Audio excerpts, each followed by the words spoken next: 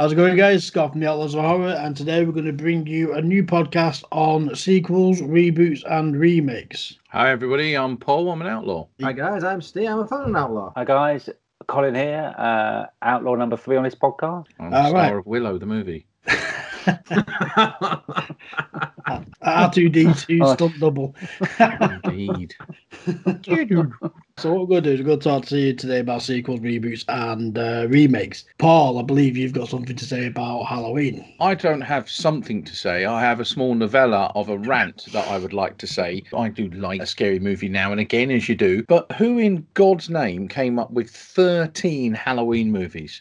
There's been bloody... well, okay, 2 of them ain't out yet. But when you actually look at the canon, there's 13 of the bloody things. So 1978, I was born then, Halloween came out. Okay, John Carpenter, masterpiece, brilliant, no problem. Jamie Lee, future of many, many teenage years for me. Halloween 2, fair enough, kind of, yeah. Halloween 3, what the hell was going on there? And that was in 82. So, you know, they spanked the franchise, 81, 82. Then in 88, somebody decided to spank it a bit more with the return of Michael Myers. And then in 1989, somebody said, let's spank it a little bit more with the revenge of Michael Myers. And that was it. They killed it off completely. And then some guy, Joe Chappelle, 1995, then decides to go Halloween, the Curse of Michael Myers. And then Steve Miner, Halloween H2O, 20 years later. Then Halloween Resurrection in 2002. And then in 2007, Rob Zombie does Halloween and Halloween 2, 2 years after each other. So 2007, 2009. And then again in 2018, literally nearly 10 years later, you've got Halloween, Halloween Kills, which is out this year, and then Halloween Ends. This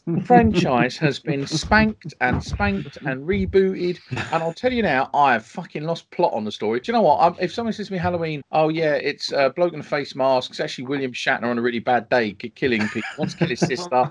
Bit weird. It's just ruined it. I mean, Christ almighty, even with the Chucky franchise, or they didn't change Freddy, or they didn't say 1 minute, you know, he's a child killer to he's a flower arranger. They didn't reboot it or rechange the storyline. They kept consistency with the character. You cannot find the character of Michael Myers scary anymore because he just isn't, because they've rebooted him so many bloody times and nobody gets all the consistency of the storyline because they're going and we're going to watch Halloween. Do you remember the last one, the Rob Zombie? Oh, this is good. Oh no, hang on. No, they've forgotten all that. Hang on, is this a reboot? Oh, I don't know. Some people just go, didn't she die in the last one? They brought her back to life. Someone a witch doctor? I don't know. Stop fucking rebooting these bloody films. Or if you're going to do it, keep your convictions and go long term. It's like even in like the non-horror films, like the Batman story, the DC universe. Jesus Christ. Come up with an idea and one can commit to it. Don't back off and change things and rewrite your own history. Sorry, I'm going to end that rant now. But yeah, Halloween. Boils my piss. Go on, Steve. What have you got? You know what? I can't top that. That's going to be all filtered and unedited. That's just going to be all in one block. One of my favourite sequels is this image behind me, Return of the Living Dead Part 2, because it's absolutely ridiculous. It's absolutely hilarious as well. And in fact, true story, for the first one I watched was actually Part 2, and Scott actually got me to watch Part 2 first. He said, look, if you watch in the conventional order, you won't like the second one. So you're going to watch it first and then watch the original. And you know what?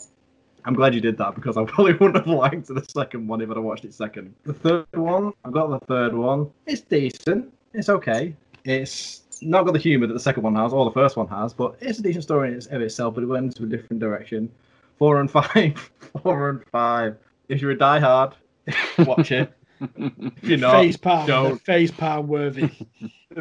Face palm worthy. But they have little moments, little kind of trinkets, but that's all they are, little trinkets. If you're not following any of the story linearly, it won't make any sense. I think the one that I like about the second one the most is the fact that it was supposed to have been a serious film, but then it just was naturally going into a shitty comedy, and they just rolled with it. And I quite like the fact that it just went from, well, shit to shitter, but it was fucking hilarious throughout. So yeah, it was a great film, The Soul. That's in a lot of ways I kind of prefer it. But do you mind if I just jump in here on the Conjuring universe? Is an example of a franchise that they've started and they have spanked it. They have absolutely spanked. Yeah. So I've obviously watched The Conjuring, but now in the Conjuring universe, you had The Conjuring 2013.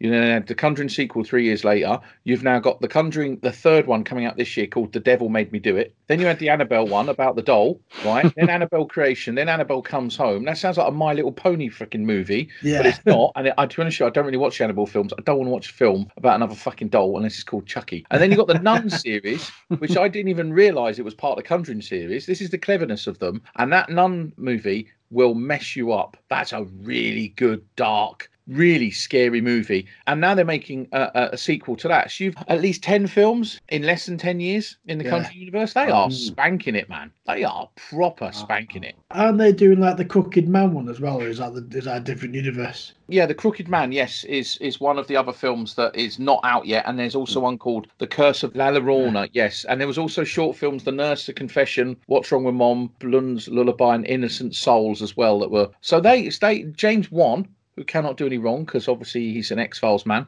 He was one of the writers on the X-Files. He has absolutely explored his dark depths. And I think that universe is brilliant. And I'll be honest with you, I've watched all of it with the exception of Annabelle because I just can't draw myself to watch a film about a freaking doll. Yeah, Annabelle to me is the same. It's not one that I quite... I mean, Colin, you can get away with it. You've got kids, so you can just... say, don't worry, everything will be okay. Just cover the kids' eyes. Go on, Colin, what have you got? I suppose for me, the first franchise that had so much potential and went horribly wrong was the Hellraiser franchise. And I came into that with the third one. And I know a lot of diehard fans won't acknowledge the third one. And obviously it's not as good as the first two, but I think because it introduced me to the franchise, I've got a special place for that. Then, of course, the first and the second one, to me, are on a par. Really, does a horror franchise generate a sequel that is as good, if not better, than the first one? But Hellraiser comes very close, if not even achieves that. And then it all goes downhill after that. And it's just spank, and spank some more. And, I just don't even acknowledge... Are you telling me you haven't watched all 10 Hellraiser movies? Hellraiser, Hellraiser 2, Hellraiser 3, Hell on Earth, Hellraiser 4, Bloodline, Hellraiser 5, Inferno, Hellraiser Hellseeker. They were really running out of names here. Hellraiser Deader, Hellraiser Hell World, Hellraiser Revelations. That was when someone didn't care. And then Hellraiser Judgment. So I watched Judgment because at the time I was able to watch it through nefarious ways, and there were some very good boobies in Judgment. For no other reason, I would say Judgment. I'll just make a note of that one.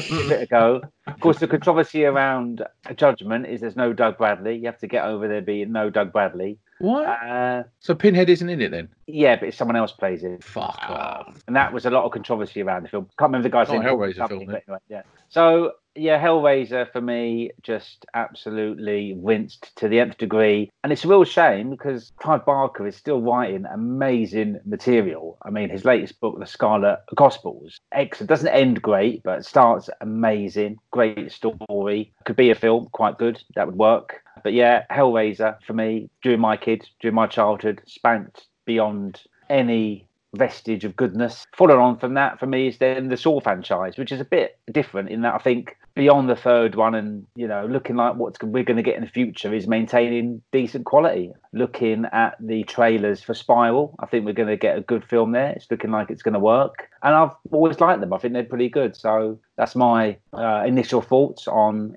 franchises that get spanked. That's a bloody good call, actually, because Hellraiser 1 and 2 were, for me, one of the very first films outside of the usuals, Fridays and Nightmares, that I genuinely thought set a whole new level of gore and sickness. That guy walking around the house in the first one, regenerating his body using... it was proper. It was proper gory. The soundtrack was proper weird, but I actually wouldn't mind seeing that series rebooted with a big Hollywood budget, because it'd be really interesting to see if the improved everything would actually help it, because some of these early films, a bit of a wooden acting maybe sometimes, but it'd be good to see it on a big budget Hollywood. But I think nobody would watch it because people would be too damn scared of it, because if you pumped 50 million to a remake of that and said make it gory, make it scary, it definitely be a poster saying Hellraiser, this film will fuck you up. Yeah. When I was in Germany, when I was in the military, I was living in Germany for a little bit. We went to this bar. It was called Hellraiser. The bar was actually called Hellraiser when you went in. I think it was all like S&M stuff because everyone was wearing leather. There was fucking big chains with hooks coming from the ceiling. You had actual people who was employees to have the hands through walls and the face. And they just sort of like, they'd move. It was really weird. And it was like, I'm sure it was a hotel or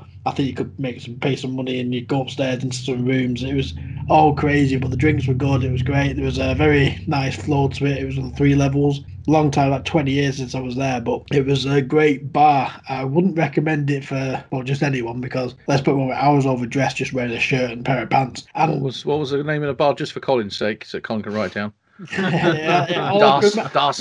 Colin can write it. Yeah. That's fetish, but yeah, I can't remember. It was a bar based on the Hellraiser film, so it was pretty cool. Obviously, I quite enjoyed it. The film that I'm going to go down with the sequel, the one that I'm going to put, one that I like. Going to start with the one that I like, and that's Insidious Chapter 2. Only because you can't watch the first one without the second one immediately afterwards. Otherwise, it's just you watched half a story. Yeah, you know. Yeah. I love how, again, we've said this before in the other podcast, that me and Steve went to watch them at the cinema at the same time, and I'd watched the first one previous, and I just felt like there were so many parts that was unanswered, like questions that were just completely unanswered. But then in the second one, when it comes up where actually it turns out that he's the one who's actually banged the door open, and that's the reason why the alarm's off, and the fact that he's trying to play his wife's song on the piano is very, very interesting and a very, very cool twist to kind of make it You've never seen a storyline like that where you go into a sequel and think, how is this going to scare you more? And it flips everything you saw on the first one upside down in a way where you're just sitting there going, oh man, that's good. Yeah. Oh my God, you're totally emotionally drawn into the Insidious. Yeah, bang on. Insidious sequel, yeah, definitely a top 10 for just clever sequels, without a doubt. Absolutely. With foresight, didn't they? They actually thought ahead to, right, we're definitely doing a pair of films here. And they made the first one with the second one in mind, and it's so rare that they do that. Everyone, generally speaking, it's one film and done. Oh, we did really well. Okay, let's do another one. Yeah. In this case, they've gone, right, this is the plan, A and B. And then obviously what have they done after that? There's probably been it's done really well, let's do more. You've got your third one, you've got your fourth one. I mean, the fourth one for me, I think, is better than the third one by a lot of ways. Because I think the third one kind of strayed away a little bit and tried to start its own story again, but keeping kind of like the third one, the fourth one, but without Patrick Wilson and Rose Byrne, because them two were in the third one, it kind of, for me, it took a lot of the wind out of the sails, and I felt like it was trying to restart its new sort of like story, and then obviously the fourth one was completely different with that, and then that bit at the end with Dalton falling off, that kind of brought it all together again. So. Yeah, it did. Well, the fourth one, I watched the fourth one only a while back, and the fourth one for me was the prequel to part one. Yeah, it explained. The lady, the little old lady who could speak to the dead and communicate, it was her backstory, her family, her brother, and how she met the two guys and then working together. And it brilliantly ends and tapers straight into part one. For me personally, part one freaked me out more because of the music and the sound scoring really made me go, ugh. But the second one was far leaps and bounds ahead. In fact, I think I came out of the cinema thinking if they would have used the same score and music in the second one, it would have had even more of a dramatic impact. Or making it a far superior sequel, but I agree it's a superior sequel. Let's be fair. I mean, all four of them films would have been nothing without Lynn Shay. She makes them films what they are. I mean, absolutely. I love that. I love that lady. I do have a slight problem with Lynn Shay, though. She's excellent in them films, but I struggle to watch her on the screen and not think of her as the landlady from Kingpin. Just gets me. Just always gets me. I just can't get past that. I just can't get past it. I've got to try. I've got to make an effort, but I just can't get past it. I watched that the other day with her going blah, blah, blah, blah, and all, and I just couldn't. Jem's mum from Detroit Rock City. You've seen it? Jem's mum. Yeah, amazing. That's a great film. That. But you know, she's in the original Nightmare on Elm Street as well, isn't she? Yeah, she's the teacher. Yeah, teacher. Yeah. When Nancy's having a dream, when Tina in the body bag sort of like appears in the doorway, when the centipede comes out of her mouth or whatever it is. Yeah, Lynn Shay's the teacher. I didn't know that. So Nancy burns herself to wake herself back up, and Lynn Shay's the teacher that's in the room with her. The remake that I'm going to say that I absolutely love has got to be Night of the Living Dead 1990. Tom Savini's work. Absolutely love that. A lot of people agree with me on this, but a lot of people disagree. I personally think it's better than the 1968 one. And the only reason why I say that is because I enjoy watching it more. I mean, I love the 1968 one, and I watch it again, like I said, on like a every couple of week basis. But the Night of the Living Dead 90 one, I can watch that every day. I love it. I think Tom Savini, I think Tony Todd, Patricia Tallman, Tom Towles, even Ross Strider's in it. I think they all did a great job bringing that film to life, considering that it's about zombies. But the way it starts, nice, bright, sunny day, and everything's great, and then boom, fucking zombies, and it's just like, oh shit, what the fuck's going on? I mean, it's a complete clusterfuck of emotions. So yeah, I love how that film played out. You're right. I think it's the perfect example of taking an original film and going, right, okay, this is what they did before, now let's augment it a little bit.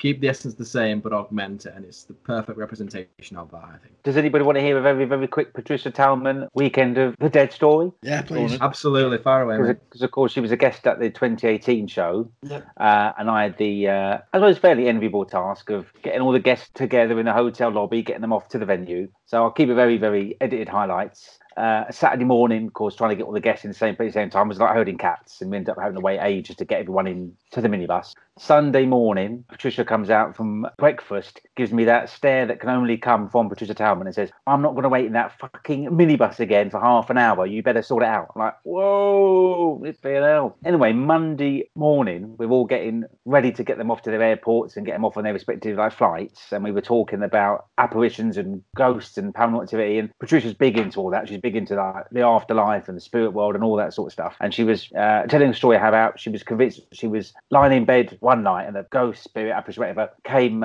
into the bed and spooned her and decided to demonstrate what this was like by spooning me in the hotel lobby. To which I just thought, holy fuck, do not get a hard on here. Patricia Tallman's arse is right up against your knob. Just calm yourself down. Yes, very interesting. But there you go. That's my little Patricia Tallman story. That's the letter. I would have got that one to me. I want to give it. I'm sure we can talk about. We could probably do a podcast on Colin's mighty erections, and I don't mean the civil engineering side of his life either.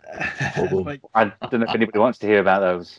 The one that I am going to say that I didn't like of a remake is the 2008 Day of the Dead film. Where the zombies are practically running up walls and. Is that the one with the girl from American Pie? Yeah, Mina Severi. Is it Mina Severi or Tara Reid? Yeah, Nick Cannon and Ving Rhames. Yeah, that's the one. Yeah, it was a really, really bad film. But again, the trouble is, Ving Rhames generally, I like everything he's in, to be honest with you. But he was very good as the boxing promoter in one of his films. So I've always liked him, to be honest with you. But yeah, that was pants. I remember everybody saying to me, "Oh, you've got to watch the originals and all the remakes." And I remember sitting watching this, going, "That's the girl from American Pie. When's this film going to get started?" Yeah. Oh, hang on a minute. Look, the zombies are now running. What the hell are the zombies doing? Yeah, I didn't like it. I think I switched it off halfway through and went, I'm not going to give this any more of my time. It was a really, really, really bad film. It was not one that I've got it on Blu-ray. I have to, because obviously for the collection side of it. But I only watch it when I really, really, I've got nothing else to watch. Do we enjoy it? No, not at all. Why do I watch it? Because I like a game called Left 4 Dead, and if Left 4 Dead was going to be made into a film, this would be it. That's the only thing that I've got really to say about that film, because it's fucking dire. So on my next one, I'm going to go with 2004's Dawn of the Dead, Zack Snyder's. The first 5 minutes of this film, shit. The following 20 minutes is absolutely phenomenal, and then it's crap for another hour. Zombies don't run. I'm sorry, but George Romero said zombies don't run, and I'm going to sort of like side with George, if I'm honest. Zombies don't run. Have you seen World War Z? They're faster than fucking Usain Bolt. Some of these zombie films where they're running, I'm thinking, well, is this how is your brain able to communicate all these complex muscle groups to run fast they could when they were alive? Yeah, that is totally unbelievable. As far as I'm concerned, if George Romero says zombies don't run and someone else wants to say, well, zombies can be gold medal Olympic runners, then that's up to them. But especially if they're there was a film out a couple of years ago where it was about a girl who falls in love with a zombie, a boy who's a zombie. One Bodies, yeah, that was a bit One weird. Bodies. Me and Steve walked out the cinema on that one. I let that one pass me by. Yeah, interesting, to say the least. Strange. Another really, really bad. Is it a sequel? We don't know. I think only John Russo can say if it was a sequel or not. But that's 2001's Children of the Living Dead, starring Marty Schiff. It's certainly got some questionable acting from Tom Savini, because he's talking without his mouth moving.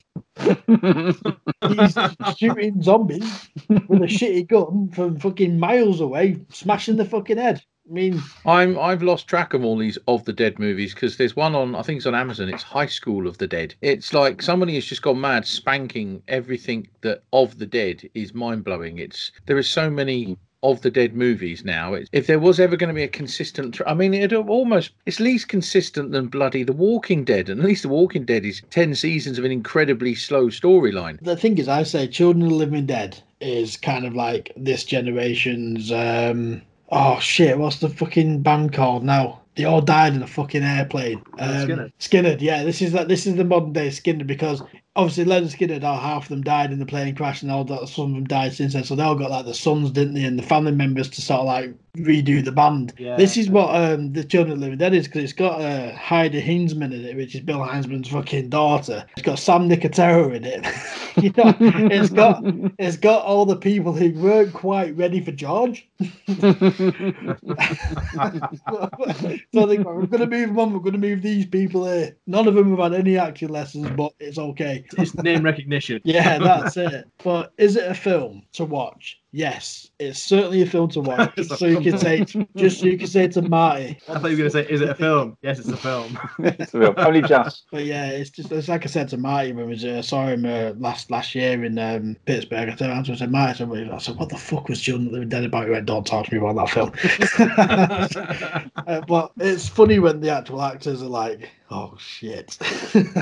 So can I ask a silly question? So you've got Night of the Living Dead 1968, you then got Dawn of the Dead 78, you got Day of the Dead 1985, which I think is now my personal favourite, Land of the Dead 2005, Diary of the Dead 2007, Survival of the Dead 2009, and then also, if you, according to the wonderful world of the internet, which always tells the truth, Road of the Dead and Rise of the Living Dead, which are to be announced. Road of the Dead has been in pre-production for a long time, so that's something, I don't know if that's ever going to happen. Just while we think about it, Survival of the Dead is basically an episode of Bonanza with zombies. I don't like that film at all. I don't know where High School of the Dead fits in all this canon, but I'm sure it doesn't. I'm sure someone's just jumped on and said, why don't we put zombies in a high school and call it Of the Dead?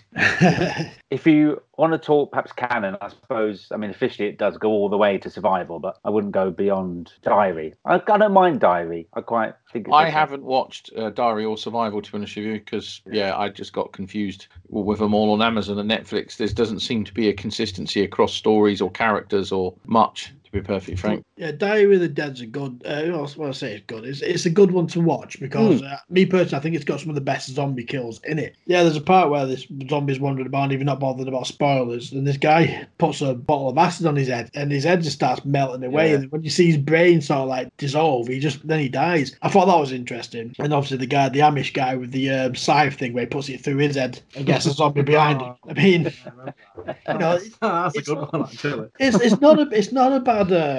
It's not a bad film. Is it the best? No. Is it better than Survival? Go. No. Don't talk about Survival. But the one thing about Survival that I'm going to say, it did have a very good concept in terms of it had sort of like a family over here who thinks that the zombies should be killed. And it has a family over here who thinks the zombies should be preserved because it could be a cure. I understand that because I can see if there was like a zombie apocalypse that kicked off, I can see a small island like the Isle of Man where half of them would be divided, saying, no, we're going to survive them, we're going to keep them, and we're going to see if a cure comes. And then the other half saying, no, we're going to kill them because they stink. Sorry, spoiler alert, I just can't get past the zombie riding a horse. Can't really get past that.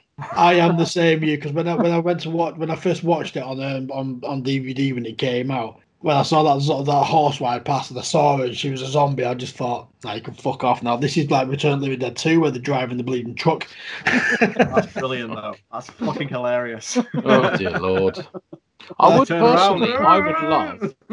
love there to be a zombie universe. I know there's a World War Z 2 that's in post-production, has been now for nearly a year, that Brad Pitt's made. I would love there to be a full narrated, storylined zombie universe where they can integrate the greatness of the original Night, Dawn and Day and build something that's maybe like a 9-film arc. Yeah. The trouble is most people, if you said that to, they'd just go, well, that's the Walking Dead series 1 to 10. And it's a real shame because I think they could do something original, because World War Z is just this mental, insane, stupid-a-thon. It's like somebody said, I'm going to have more zombies in this film than any other zombie film ever, like combined. And it just ruins it. I think people are pulling out their tape measures on this one, to be fair, and it's all like measuring sizes, you know. I've got more zombies than you. Oh, have you now?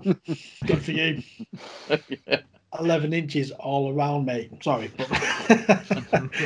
But yeah, you know, it's just what I do believe that. It's like with the George Mel thing that you were saying with it should be like a movie arc. Now, a lot of people say that they can sort of like arc Night of the Living Dead, Dawn of the Dead, Day of the Dead, and Land because of the Dawn connection with Land with Tom Savini's Machete Zombie. Me personally, I think they're individual films.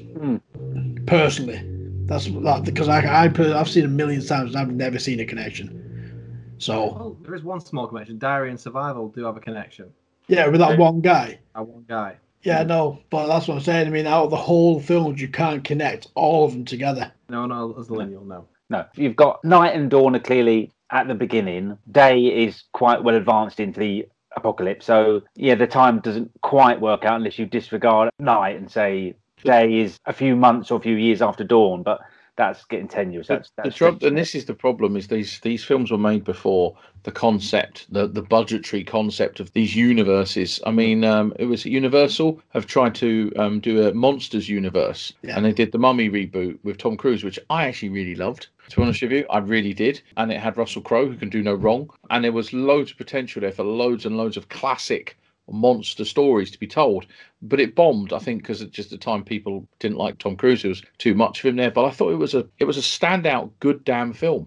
Nowhere near Brendan Fraser's, obviously, but just to jump in, I would have loved to have seen more of Russell Crowe's Dr. Jekyll. I think that would have been that man can do no wrong. A good little franchise there. It's a shame because I wasn't a big fan of it, but I could see why it went a bit wrong, but I liked Russell Crowe in that. I thought he was just talking of horror sequels, there's a perfect one. The Mummy with Brendan Fraser, excellent. Yeah, really good standalone film. Mummy 2, massively up the game. I know it weren't purist horror, but it really did up itself, and I didn't think that was possible then. And then it shit the bed on the third one, with the one we don't talk about. This advert was brought to you by the Outlaws of Horror in the spirit of the mullet. For all you creepy cats who want connectivity on all platforms, seek out the Outlaws of Horror on Facebook at www.facebook.com/Outlaws of Horror. If Twitter is your platform, search for @HorrorOutlaws. And if Instagram is your number one, discover the Outlaws of Horror. Finally, if you have enjoyed this audio presentation and want to see these freaky fiends in the flesh, the video is available on YouTube. Search for Outlaws of Horror with the name of this episode to get the full Outlaw experience. And don't forget to like, share, and subscribe to get notified on the latest videos and podcasts. P.S. No actors' careers were harmed in the production of this advert and everything was on budget. And now, back to the podcast. A lot of people, I mean, I've had the arguments. I mean, Steve's even been with me when I've been talking about this with people. It. Let's talk with Stephen King's It. Oh, yeah. Right, the 1990. We're not going to talk about that one just yet. But I'm going to go with the 2017 film. Is that a remake or a reboot, or is that just a whole new film in general? That is my question to this.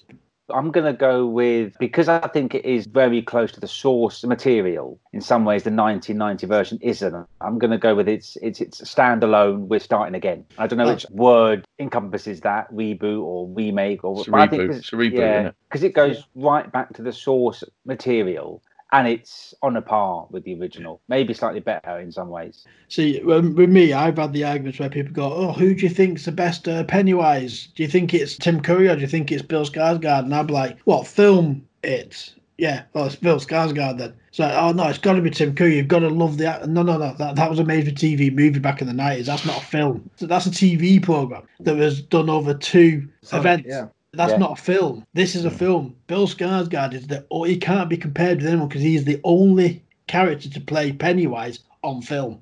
And they're like, "No, you're full of shit." No, I'm really not. Though. That's the thing. I'm not. That's the thing. These were made for TV. The trouble is on Laserdisc and DVD, it was released as a home movie experience with both episodes stitched back together. That was one of the problems, because for me, do you know what? I definitely agree. I think it's a reboot, but I think Bill Skarsgård brings a whole range and depth of purist acting and psychotic. I think he gets the original material and the viciousness, and the way he portrays him is just eerie. I think Tim Curry I think he's even done interviews, and I think there's a documentary coming out on DVD soon about the making of the original It movie. I think some fans have made it. I think they crowdfunded it, if I remember rightly. And there was one clip I saw of it, and it was basically he was very limited what he could do because of the target audience. Yeah. But from a age of us, I would say Tim Curry for me was the scariest, most definitive one, because he scared me as a child. That man put me off clowns as a child. You know, if kids watched it now, they'd just go, he's a bit of an idiot. If they watched the Tim Skarsgård one now, they would shit their pants. Well, no, you're absolutely right, because when I first watched the original one back in the 1990 when it came out, I remember, because it used to, if I remember correctly, it was on TV on a Saturday night at 10 o'clock and then on the Sunday night at 10 o'clock, playing part 1 and part 2. Now, obviously on the Sunday night one, I had to be in bed because I had school the following morning. But I used to stay up and watch it anyway. And it terrified me as a kid. I was like, shit, that's a scary film. But when I realised that it was Tim Curry who played that transvestite as well, and then I realised he was the butler in Clue,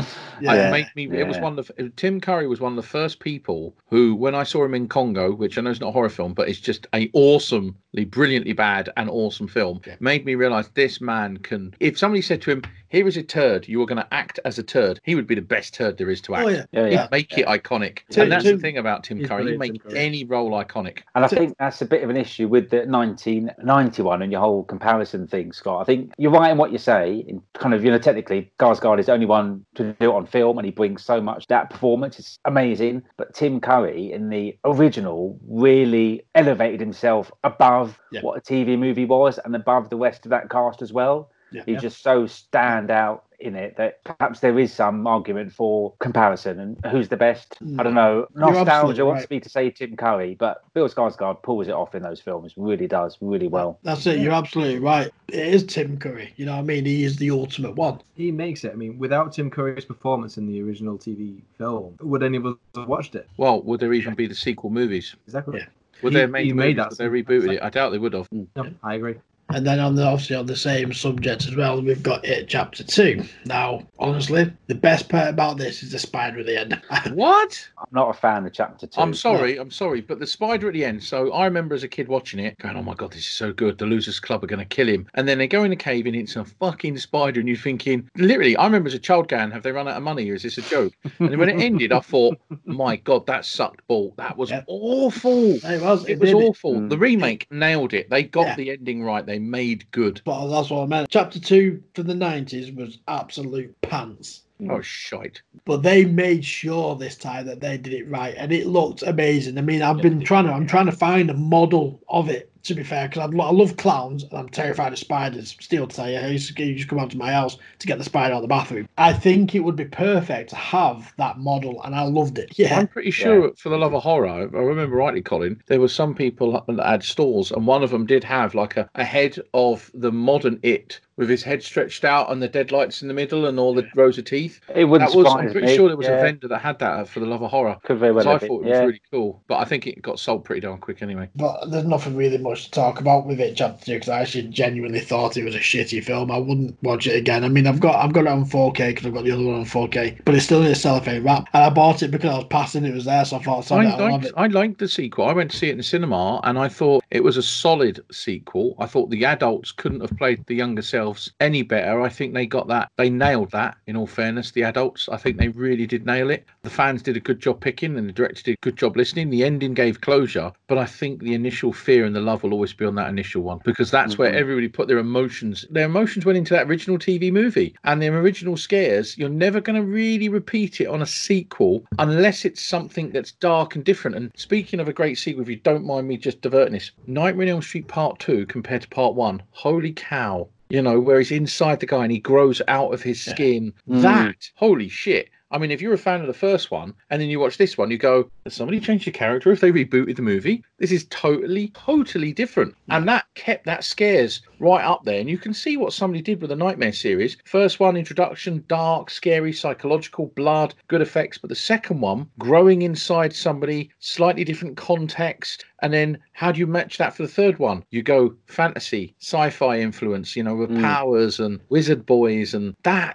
That's why the Nightmare on Elm Street, they kept leveling up. Yeah. Oh, well, apart till they got to the Dream Child and completely fucked that one. that was it. As soon as they wrapped on number 3, it was like, right, guys, it's all about cash grabbing now. Go and get the money. Spank. Yeah, spank. Yeah. Spank, yeah. Come on, Robert. Come It's on. a spank time. Yeah. It was, sadly. I'm going to come out with one now. Joe Dante's 1990, staying with the sort of like the year thing. Gremlins 2, the new batch. Oh, Brilliant. I love that film. love it. I love It that used to be film. on TV all the time. I was a kid. I remember that. You can't argue with a piece of casting when you get Christopher Lee in your movie. I mean, you're just the one to a winner before you even start. It's just amazing. Well, that was it. I mean, who was in that film? Obviously, you had Zach and you had, what's she called now? Phoebe Cates. They get Dick Miller back. And I'm surprised to see Dick Miller because I thought he was killed in the first one. And here he is in the... No, I think he was heavily injured. Yeah. Brilliant. So had to get Dick Miller back. He's a Joe Dante favourite. Christopher Lee's in there. But it is good. Yeah, I like that film. I do. I do as well. It's one of those things, isn't it? Oh, the smash or pass sort of thing. The female gremlin. Smash or pass. Can I just chuck in a sequel that is massively underrated, unappreciated? And this is where Colin's going to hate me for saying this. So everybody looks at the Jaws. I know it's not technically right, but it scared the shit out of a lot of people. Jaws is deemed an all-time world-class classic. Yeah. I actually prefer Jaws 2. It's a world exclusive. Jaws 4, I loved it. It's my guilty pleasure as well. In fact, it's my guilty pleasure. Yeah, There's something about it. You just sit there and you just go, this should be shit, but it just fucking works. I think it's the investment in the family that we had from part 1 and part 2. There's a great Michael Caine story around part 4 where he was sent the script and he literally turns the first page of the script and the first line is open, beach in the Bahamas, and he closed it and he went, I'm done, I'm in. If it doesn't matter what the film's like, I get holiday in the Bahamas, so I'm in. And apparently it's already read the script, that first line, and he was in. True though, isn't it? Jaws 2 and 4 was amazing. Jaws 2 was like the Goonies on water, and Jaws 4 was just that closure that you needed from the first two. Well, I've got a story about Jaws 4, and this is one reason why I love it. I mean, for me, it goes Jaws 2, then the first one, then 4. And I don't even rate the third one. My mum was getting married for maybe 8th time, I don't know. She wanted me to go to the wedding, and I was just like, no, you can fuck off because Jaws is on tonight, and I want to stay with my granddad and watch that. So I kicked off that hard that me and my granddad ended up staying home watching Jaws. And I even remember saying to my mum, we'll get the next one. Because I think she got married like 4 times after that as well. But yeah, I love Jaws 4, and it's a shame actually. The little girl who plays Mia, is it Altia? Oh, yeah. Yeah, she unfortunately later on that year got killed. Oh, really? Yeah, it was apparently her dad was really jealous of her not being like a movie star, so he shot her in back of her head while she was sleeping. It's really not. It's horrible to. Yeah, it's really horrible when people go like that for jealousy. Another guilty pleasure, we've kind of touched upon this a little bit in the first podcast, Patrick Swayze's Ghost. That's a great film. Well, I cry every time I watch it. Not ashamed to say that as a modern man of the 90s. The thing is, it's a great film. I don't know what Colin cries at Extreme Makeover Home Edition, Colin, so don't bother lying. I join in those tears, by the way. Oh, no, sorry, Colin, that was supposed to be our little secret. Sorry, mate. Not even sure I've heard of this show. What is this now? I don't want to know. Don't talk to me. I don't want to know.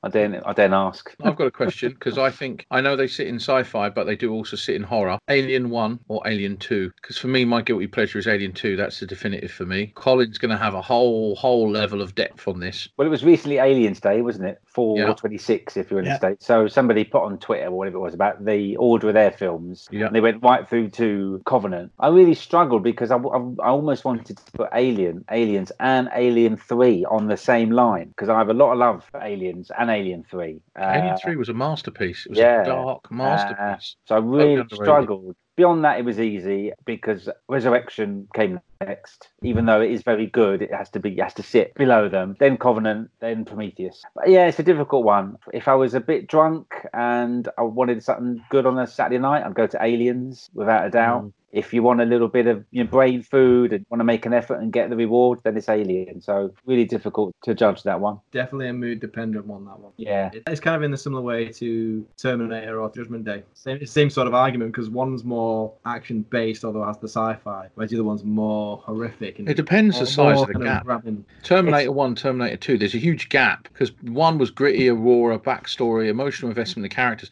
Terminator 2 was so polished and so action driven and just big action pieces. You couldn't compare it to the first. That's the trouble with the Terminator movies. I got another one for you to compare, and it should be an easy one because they actually filmed it on a railway. 28 days later or 28 weeks later? 28 days. Yeah. So I worked on a DLR, and when they were filming that, they built gun turrets on the platform, because when they built them overnight, the passengers were ringing up and saying there's machine gun turrets on the platforms and stuff, and it was all for the movie effect of when they on a weekend possession were running down the tracks on the DLR, because they were in that protected zone in Canary Wharf. And I never ever looked forward to a movie sequel as much as I did 28 Days Later. And they absolutely, Robert Carlyle, you think you can't go any wrong with Robert Carlyle, strong, robust actor, they totally fucked that film up. They made it too American. Yeah. And that's what ruined it. It was like, yeah, America, fuck yeah, we're going to come over here and we're going to make everyone safe, and then we're going to kill everyone. Dark zombie survivalist to yeehaw America, America, yeah. Bang on. Like, it was a bit too gung-ho, yeah. And that helicopter scene, fuck off when that would happen. I mean, as soon as a helicopter blade hit the first zombie, the helicopter would go fucking over there somewhere. Wouldn't work. Someone from Hollywood went, stamp. That's cool, but no. Yeah. Not practical. Yeah, that'll look good. Yeah, but it won't actually. Doesn't matter what we say goes. This is movies. The worst sequels that we can think of. Now, I'm going to start this one. American Wealth in Paris. I don't know you'd say that one. If you've not seen it, don't. I'd heard of it. I thought it was a joke. Is it actually a real movie? Oh, yeah, it's a real film. It's been around for a while. Yeah. 1997. Oh, really? Yeah. 1997. It's got Tom Everett Scott in it. And it's supposed to tie into the original as well. It kind of does, apparently, because the female protagonist in it is supposed to be David and Alex's daughter from the first film. No, because when she comes home from the hospital with David, and then they instantly have a shower and fucking bone. But yeah, apparently she falls pregnant, and the female protagonist in American Wealth in Paris is apparently their daughter. I didn't know that. It's not a bad film. It's just really, really, really shit. But if you can stomach, I think it's about 80 minutes long. If you can stomach it, then go for it. But CGI is worst, I guess. The Lost Boys sequels, The Tribe and the other one. And the first. And the only reason I did was for the Frog Brothers. And in all fairness, the best thing about any of the Lost Boys sequels is very sadly the deleted scenes with Corey Feldman. Yeah. They did some great content with deleted scenes there where, they turned vampire and they were looking out for each other, and all of that never made it into the film. And I hated watching them. And then I watched deleted scenes and went, why the fuck didn't you put that in? Yeah. You could have based the whole film around that story. I'd have watched that. And that was a shame. That was a real shame. But Lost Boys sequels. Yeah, because I've not seen the third. I've seen the first one. I've seen the second one. I only watched the second one because someone told me that Tom Savini's in it. That's the reason why I watched the second one. He's in it for like 5 seconds when the guy takes his head off because he's a vampire. I was like, oh, right, yeah. Also, apparently as well, according to Dave and Marcus, that head is in Tom Savini's, one of his rooms in his house. It's just kind of thrown on the side. It's just like, Tom, if you ever watch this, I will quite happily take that off your hands. Just but I've not seen the third one because the second one was really bad. I might watch it later, to be fair. But I believe Alan Frog, Corey Feldman's brother in the film, isn't he Jason supposed to? Newlander, Isn't he supposed to be like some vampire emperor or something? If I remember rightly, yeah. But haven't they rebooted it again? Haven't they done a Lost Boys TV show now? Oh God, I don't know. I heard they were doing something about. Yeah, I heard they was doing something. It was supposed to be an old girl cast. Yeah, because that bloke at Comic-Con who sang the theme tune, he in amongst him killing us for an hour with his sets, decided to, when people were losing track, mention Lost Boys. Everyone parked up. Oh, I'm working on the new stuff for the new. Oh, okay, right. And then he started singing another song that nobody wanted to hear, and everyone was like, "Anyway, yeah. So how are you then?" Yeah. Not really interested, mate. Just play the fucking song. Play the song. Yeah, I mean that's it as well. I mean, is there any films out there that have a great first film, a great second film, and then a shit reboot. Ghostbusters. What? I'll sign up for that. Yeah. I'm sorry, I'm not just Still a haven't seen diverse it. and inclusive Londoner here, but I actually really enjoyed what it was in face value. I didn't care that it was women in the reboot. I just thought it was a good old-fashioned romp, but I am so pleased that they are finishing off that trilogy. Do you know what? I would happily see a trilogy of the ladies as well. They did a far more, at the end with that end credit scene where they're listening and go, "What's a gozer?" So, they were doing people hated it, but they were doing almost like a prequel reboot before they got into the context where they got the fire station, and it was different. It was a complete reimagination, and I really enjoyed it. Maybe there was a little bit of overacting and a bit too much comedy, but just taking it as switch off for 2 hours, I thought it was a cracking film. Yeah, I've never seen it. I've never seen it. Don't want to see it. Yeah. You've not even seen it? Nope. I highly recommend you watch it and just switch off your prejudices. It's not the fact that 2 hours. It's not the fact that it's female. I'm all for a female cast. Have you ever seen Eddie Murphy's film, Haunted Mansion? That kiddies film. Yeah, that was the ghosts. That's what put me off it. It's not the film. It's not who's in it or who's not in it. It's just the fact that the ghost in it looked like from a kid's film, and I'm just like, no, we need the library ghost. We need Slimer. We need fucking Vigo. We need this shit. We don't need something from Casper. What puts me off is, let's make them all girls. That's fine. And if that works artistically, or because all the girls are talented, or because they all have a click, then fine, great. I'll happily sit in the cinema. I'll put over, I'm a 15 quid. I'll go and see it. But when they then cast Chris Hemsworth as the receptionist type admin person, I just thought, now they are just trying to make some statements, and I'm just not having that. I'm not going to the cinema to have a look at that. You know what? He was quite good. He played an idiot. He was good. An idiot. That makes it even worse. It was good. Honest to God, I don't put the new Ghostbusters movie in line with on a par with the others, but as a standalone romp and a reimagination, it's definitely worth it. And I'm genuinely gutted it got slaughtered. However, I'm glad it got slaughtered because somebody saw sense to say, listen to the fans, finish the damn story. And now we've got that awesome trailer for that third one, which is probably going to be delayed until later in the year, but it just looks so good. Yeah, it does look good. I mean, I must admit, I got a little bit of blood circulating downstairs when I saw it. I was like, yes. In all fairness, when I saw that trailer, I remember the first, they did a 30-second trailer. When I saw that bit and I just heard the proton pack switching on, I teared up. Yeah. I got so transported back to my childhood. I teared up and I was going, oh my God. And I watched it so many times. When I saw the full trailer, I thought, this is paying homage to the originals. It's canon, it's storyline, it's up to date. This is going to be awesome. So I've got high hopes for the new Ghostbusters. Yeah. I think in that trap, that's got Slimer in it. Because I think so as well. Yeah, because at the beginning of the trailer, you just see it and it's kind of moving, but then at the end of the trailer, you see it's got a green slime on the side of it. I think got to have slime in it. Probably took him to experiment, and that way they've got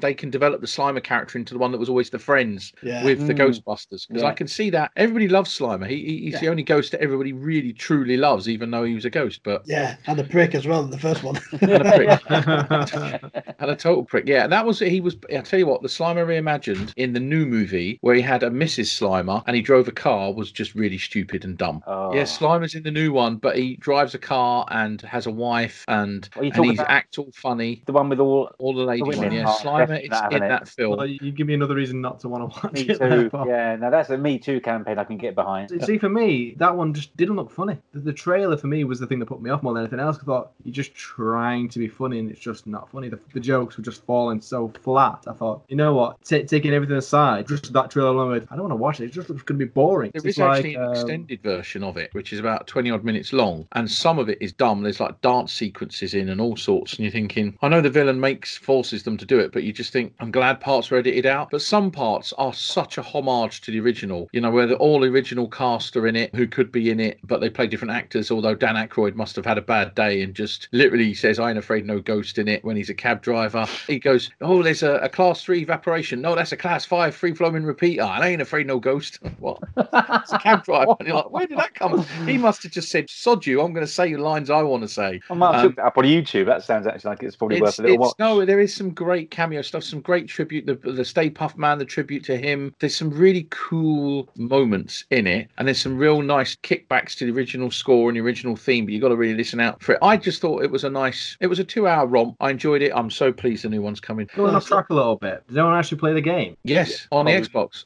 Yes. I've got the Awesome. remastered version as well. It's the only game on Xbox that I've managed to clock, and I've just clocked the remastered version as well. And it's like playing the third movie. Yeah. And this is why I'd recommend to anyone on YouTube, you can actually Google Ghostbusters the game, the video, and it's about an hour and 40 minutes of animated footage, which is basically, and Dan Aykroyd admitted that the script for the game was the original third and final movie script that they eventually threw enough money to get everyone back in and do. And do you know what? It is an amazing, amazing romp. It just works. And if that would have been the original third, I'd been very happy. But it just shows you how much passion that we have for it. I'm not a massive gamer anymore as I've got older, but that one I was determined to spend like 80 hours playing it until I damn well clocked it, just to see all the video and the ending and where the characters went. And it was brilliant, really good. So Colin, if you've got a computer, definitely Ghostbusters game is awesome. I have to try to rescue my Xbox from the attic and then find some time. Me and Steve play the Ghostbusters game, not regularly, but we do play it quite often. It's like going back to some of the side of the bits in Ghostbusters, for instance, like the scariest parts in Ghostbusters. And it's not scary at all, but not by any shout. But I remember going watching the second one at the cinema when it was released because my mum took me. The bit where Yarno, she's kind of floating over to them, over the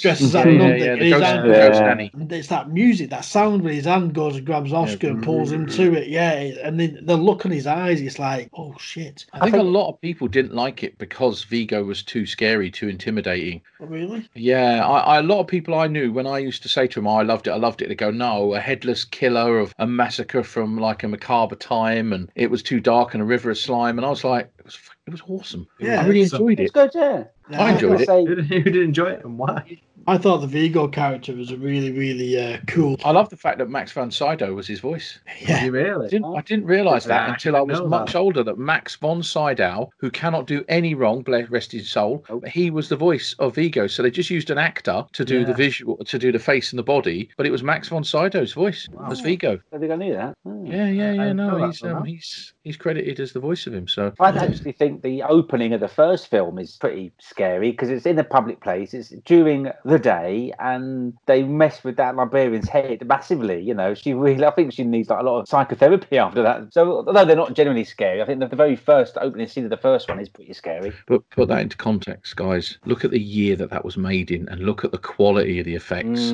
That stands up now. The proton pack, everything that they did visually, still nearly 30 odd years later, still works, still stands the test of time. That was groundbreaking in so many ways. I'm so pleased they're making a new one. Yeah, me too. I'm looking forward to that. Really, I'm looking forward to it. So even when I saw the trailer for the first time, I remember I was at work. I sat on my office. I was like looking at it, and I just looked and went, yes. And I phoned Steve straight away when Steve fucking knew Ghostbusters trailer. And obviously Steve's quite cynical, and he went, I'll believe when I see it.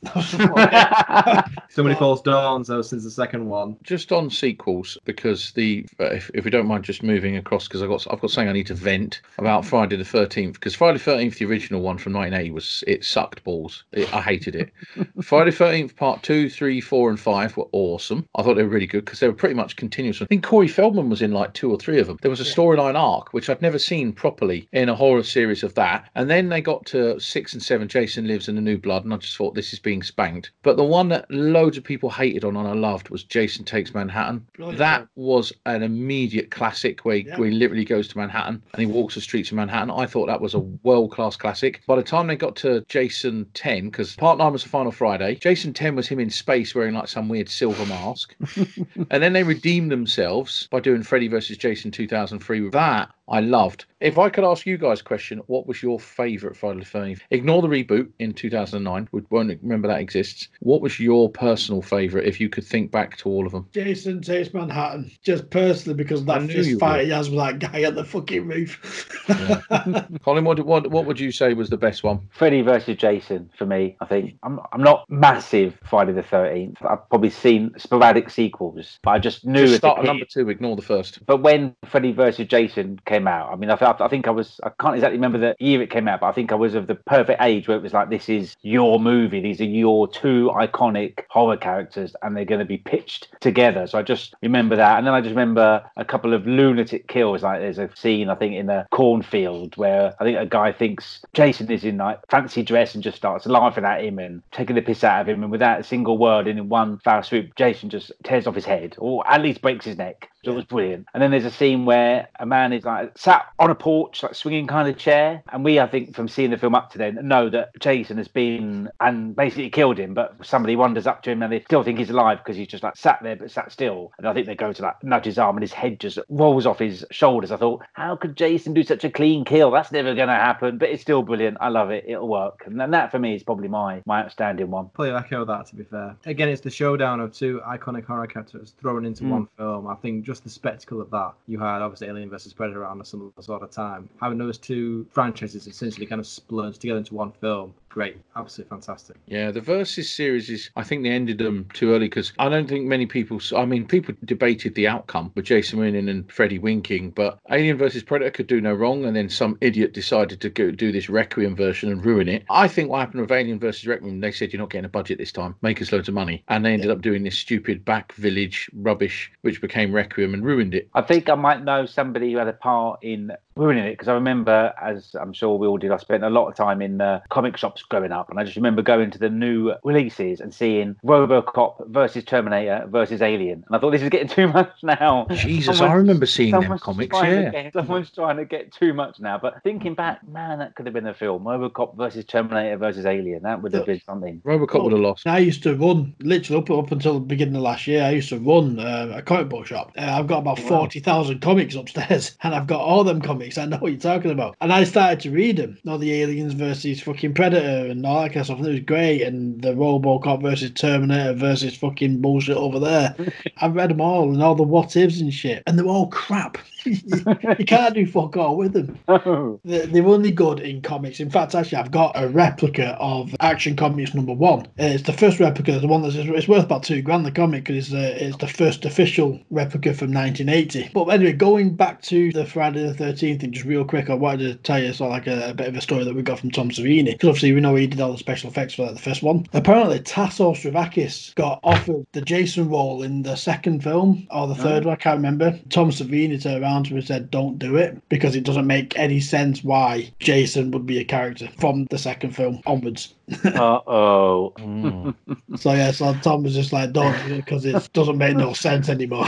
Yeah, there won't be any life on that franchise. 10 films later, Tasso's like, Tom, it was saying it. But what was that about Jason again? Yeah, bastard. I bet he brings it up, sometimes, not like not a few beers or whatever. Though, to be fair to Tom, I think it was the perfect, decade. Any other decade, it could have fallen flat on its face. I think it was the perfect decade, the right time, and it just was able to roll on and on and on. 80s and slasher, it just works. Yeah, it's the decade of sequels. If you don't mind me saying, just as a quick note, perfect horror, fantasy, sequel, original, etc. Evil Dead's first one, dark, scary. Third one, everyone thought spanking. I thought masterpiece. I love it. TV show, rebooted. It's got legs on it. But I genuinely thought the third one, just brilliant. Just Bruce Campbell, his range of acting in them movies, to make such darkness, such true darkness funny, is exactly what a lot of horror... Because I've said to you guys before, when I go and watch a horror film and there's a scary moment, what do? I laugh. And that's exactly what Bruce Campbell does. He laughs in the face of a Necronomicon and any other horror, dark, scary, life-ending moment. He'll just laugh in it and make a joke. Yeah, well...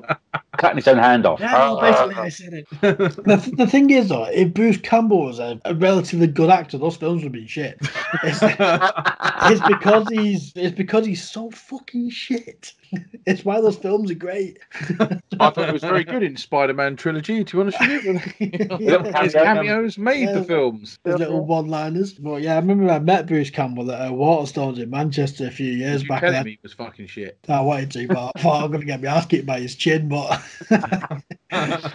he's a straight-up guy. To be fair, I've got his book somewhere. It's signed. It's pretty. I might actually put that on one of our little things as a giveaway eventually. He's funny. He's a good lad. He's tall. He's weird. And he just thinks a lot of himself. But he's Bruce Campbell. I met him at a book signing in Forbidden Planet, and I think he was just doing Bruce Campbell, the character, because it's just what everybody wanted, So I thought, because he asked my name. What's your name? Oh, it's Colin. 1L, you asshole. Okay. Signs the book. Brilliant. Well, there's that film, isn't it? Like My Name is Bruce, where it's Bruce Campbell playing Bruce Campbell. So he doesn't realise that he thinks that all the shit's going around as a film. It's just like Are you really that dumb? There's no cameras. Yeah. Yeah, but Bruce Campbell, awesome. legend. Make him president. Make him president. Campbell 2020. 2020. I'm gonna quickly go through one more that it's a guilty pleasure of mine, to be fair, and that's Pet Sematary 2, 1992. Has anyone seen Pet Sematary 2? No. Eddie Furlong's in it. It's not a bad film. It's instead of a cat, it's a dog. It's all crazy shit. The special effects is really, really bad. It's a good film. It's not a bad one. I mean, is it worth watching? Definitely. Is it worth going out searching for it and buying it? Absolutely not. If you can stream it, go for it. Don't advocate piracy or anything, but I'm just saying, stream it if you can. But it's not worth buying. On that note, we'll end this one tonight. Thanks for listening. Please like, share, subscribe. Outlaws of Horror out.